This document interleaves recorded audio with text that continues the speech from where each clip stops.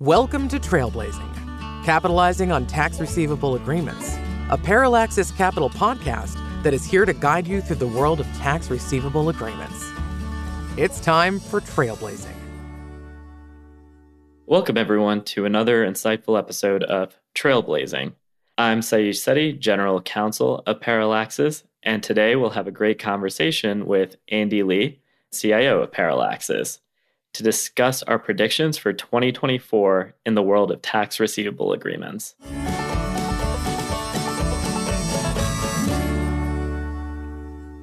Welcome, Andy. Glad to be here. So let's cut to the chase here. We've been doing this now for 7 years at Parallaxis, and with all that experience, where do you see TRAs going in 2024? I think there are 5 items. When we broke it down, actually kind of surprised me as to some of the ultimate takeaways for the market as we go into 2024. A number of them will be familiar to our listeners. However, some of the takeaways, and as pertains to the underlying composition of them, were definitely surprises to me. So, shall we hit it? Yeah. Do you want to take us through those 5 main items on a high level? Absolutely. So, number 1, we believe that the absolute number of TRAs will shrink in 2024. Number 2, despite that, the absolute size of the TRA market measured by UPB will actually grow. The third point is that adoption of TRA technology wouldn't be from the mega funds, but more so from the middle market.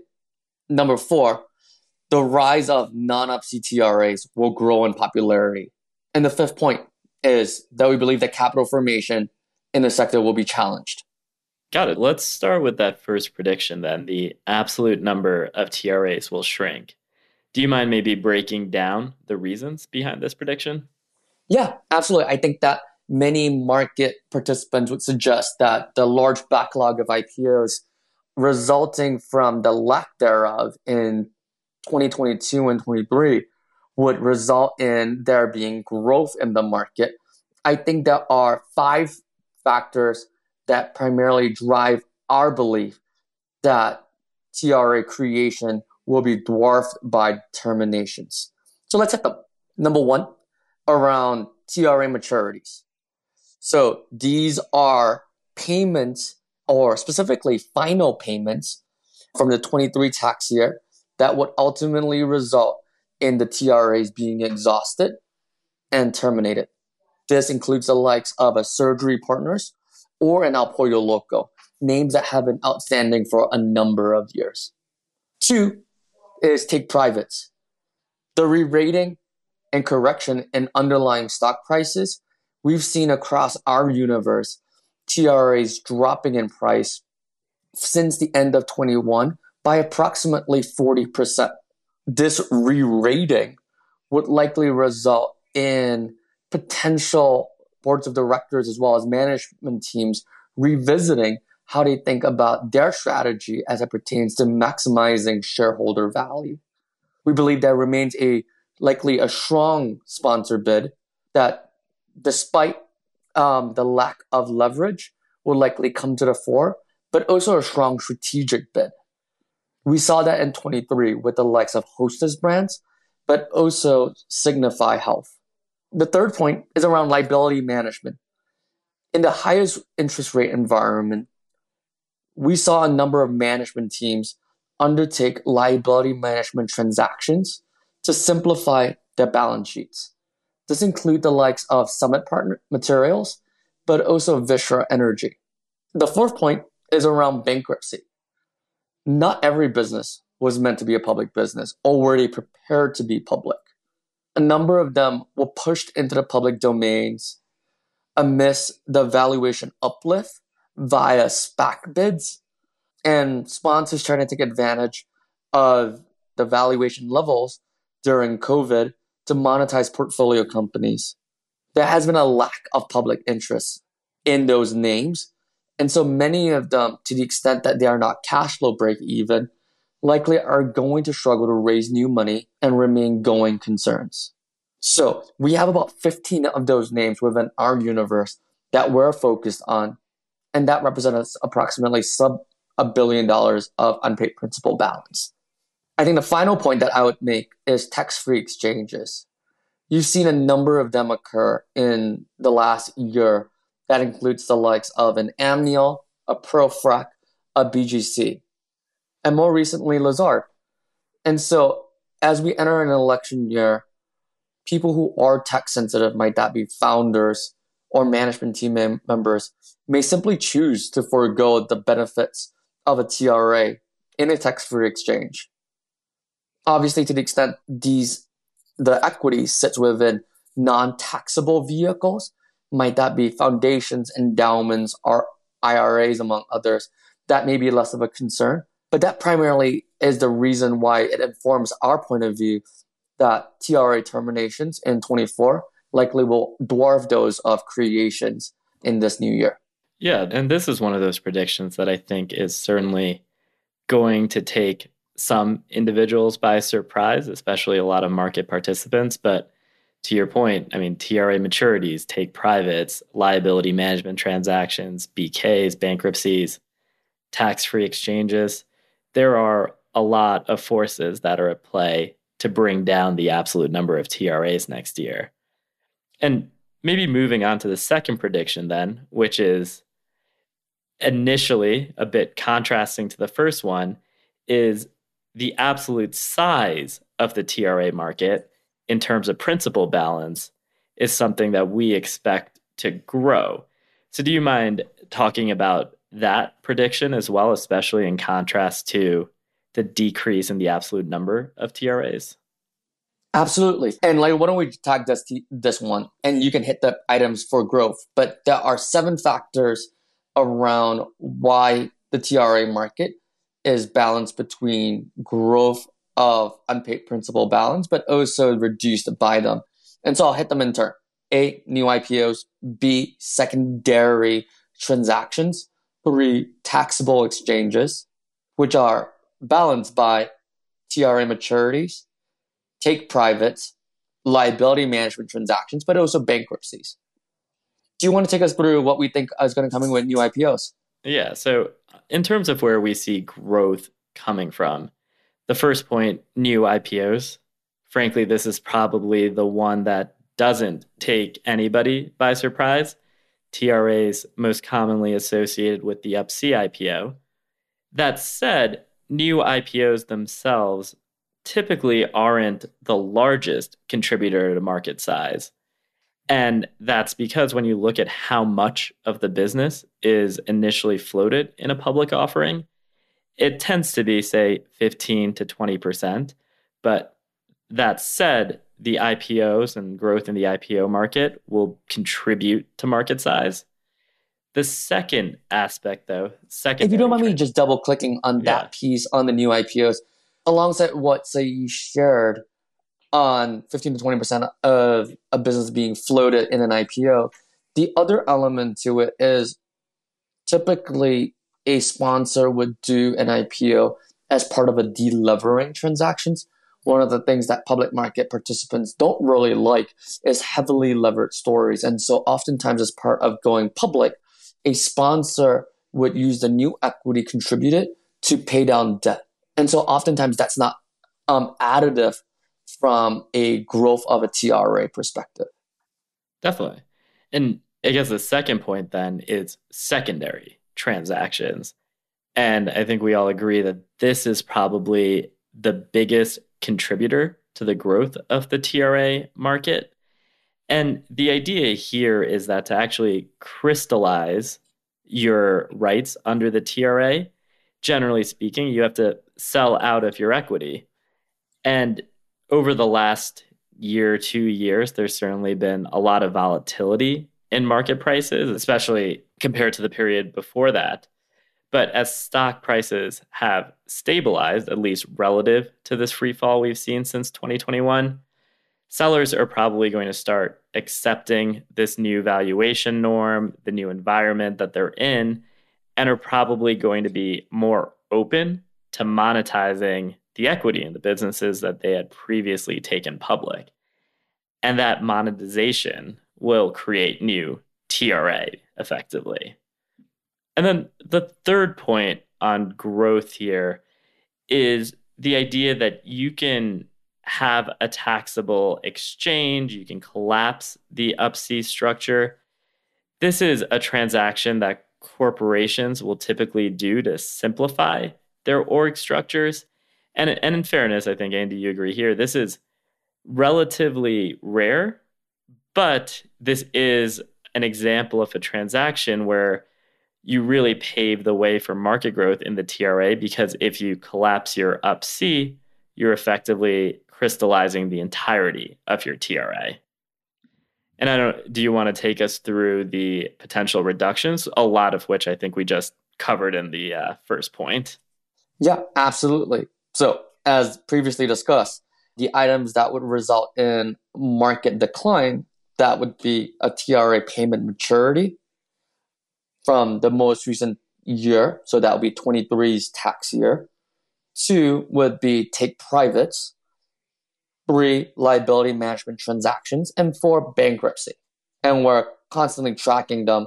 Do you want to hit the point quickly on the lawsuits? Yeah, so I think one thing that has really captured a lot of headlines, at least in the last few years, are recent litigations that have been against companies that have repurchased their TRAs. In fairness, a lot of these transactions might, or at least the lawsuits describe them as self-dealing, but the fact that companies and corporate boards are more aware of this litigation risk, it's going to create some newfound caution around buyback transactions. So there's been a flurry of activity in the last 5 years, but a lot of that activity has resulted in bad press. And I think we're going to be seeing companies be more careful about repurchasing their TRAs, in which case you probably see a little less termination activity on that front, at least. Absolutely. So look, we're incredibly bullish on the growth of the market. The bankruptcies that we discussed, those would primarily generate during the SPAC boom and obviously subsequent decline, but they never generated a meaningful amount of unpaid principal balance to grow the absolute market size by dollar. And so that said, one of the items that's helpful is that many venture capital as well as growth equity firms were recipients of TRA.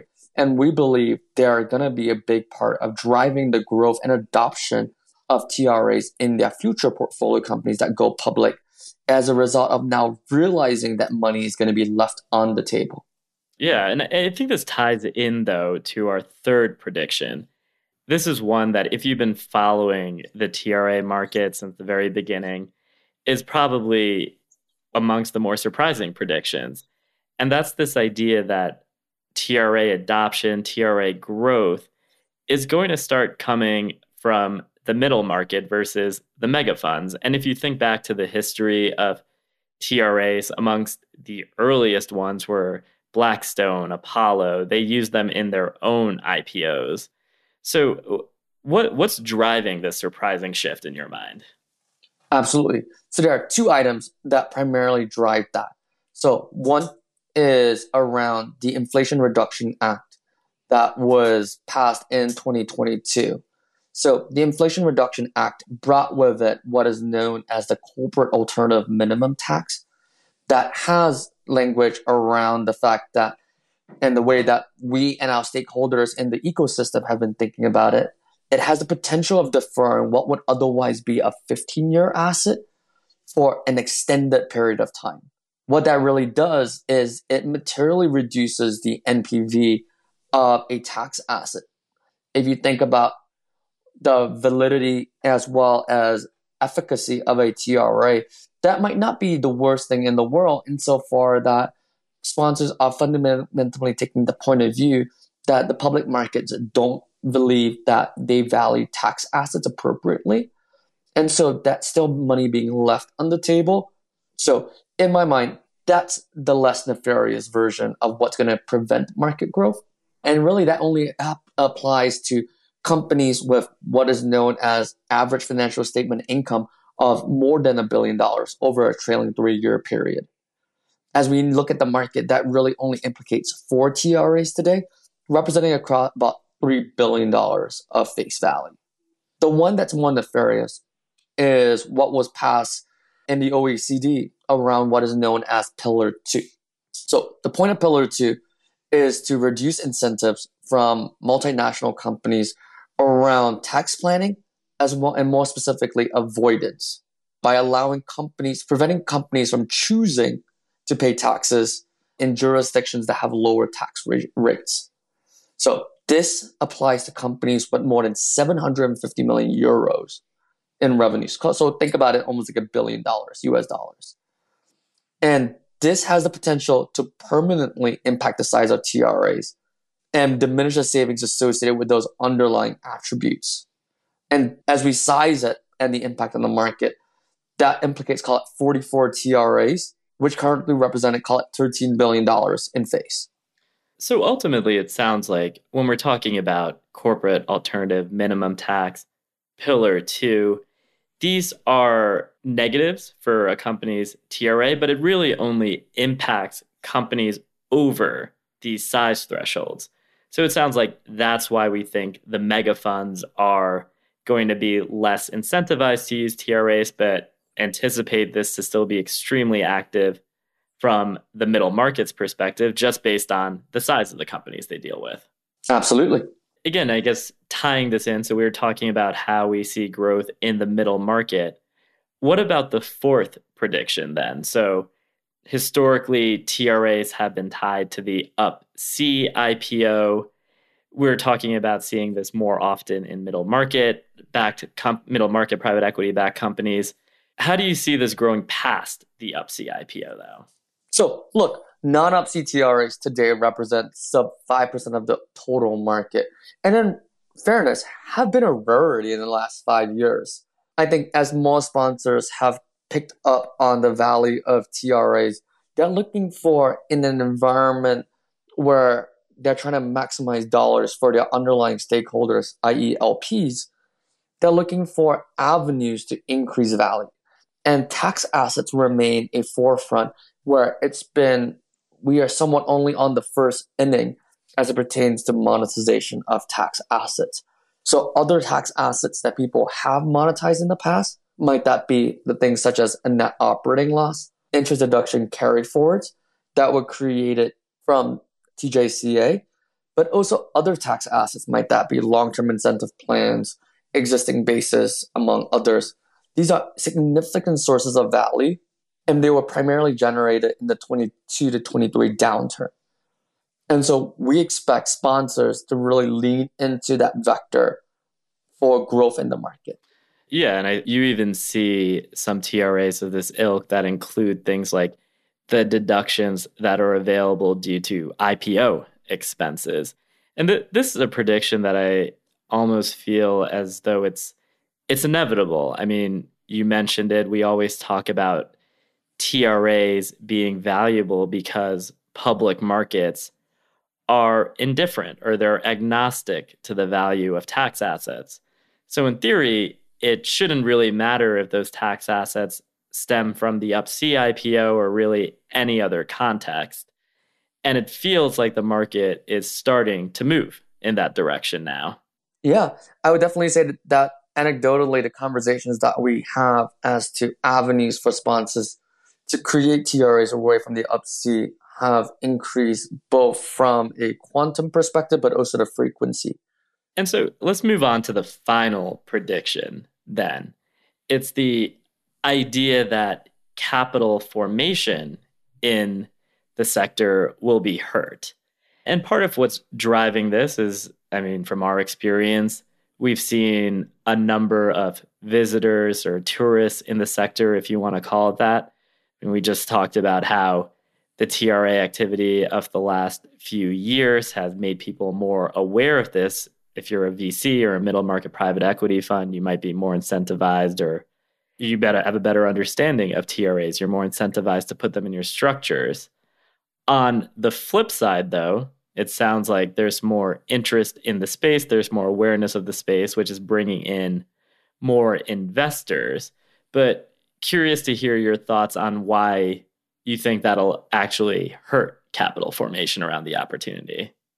Yeah, absolutely. I think from a supply side of the equation, on the capital side, there has been significant interest, primarily driven by the fact that in a high base rate environment, firms with underlying stakeholders that include insurance platforms are very much looking for long duration assets, and looking to lock in those yields for a long duration. And they find this TRAs to be able to deliver that exactly. That said, many of these quote unquote tourists or visitors are ill equipped to underwrite TRAs. And many of them are who are looking at this space are primarily leaning on their relationships with sponsor clients via their direct lending platform, among others. And so our big concern there is that these firms may potentially get burned as a result of underwriting misses and inevitably portray the industry as uninvestable to their investors as part of trying to lay blame somewhere else. So, what are some of the industries that a first time in the sector miss from an underwriting perspective? I think where we see them missing the most is the fact that most direct lending platforms are very focused on two items. One, having a significant equity cushion, and two, underwriting a medium term maturity that is 5 to 7 years. So the problem for TRAs is that many of them may have the ability to defer a payment indefinitely while still maintaining healthy equity but also debt relationships. They also suffer from impairment risks, which may stem from items such as foreign derived intangible income, foreign tax credits, and even the potential application that we hit on earlier, that being Pillar 2. So as we think about them, there is incremental complexity that is not well understood from potential buyers in the space, that may result in them not necessarily understanding fully what they're purchasing. Yeah, and on the equity cushion point, I think that's very fair because it feels like you're often in an environment where you have direct lenders that are investing in sponsor-backed companies. Equity cushions have certainly grown quite a bit, especially in or the portion of the deal that's equity, the amount of leverage that's in there has changed quite a bit versus what you'd see, say, 20 years ago. And it often feels like a lot of lenders just assume that sponsors will be incentivized to protect their equity and support the portfolio company, whether that's through equity injections or through other avenues. But what makes TRAs interesting on some level too is that unlike a pure debt investment, you're not in a situation where weakness in the TRA indicates that there's weakness on the equity. So it sounds like it's fair to say that your incentives aren't necessarily 100% aligned there, right? You get it? Great.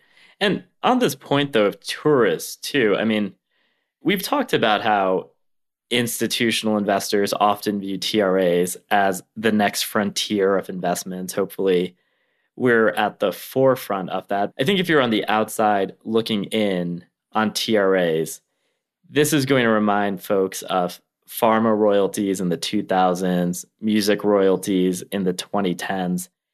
And both of these sectors saw significant capital enter the space and then subsequently leave. I mean, pharma royalties, you have the situation where Royalty Pharma was able to fight off a number of other entrants to eventually claim leadership of the sector. The jury's still probably out on musical royalties, but let me know if you think about this any differently, but this is probably the same story in TRAs that's played out a number of times in the past. Absolutely. Look, our job is to be stewards as the industry leader of a fast but young market. And as we think about bad actors in the space, might that be some of the lawsuits that have been undertaken?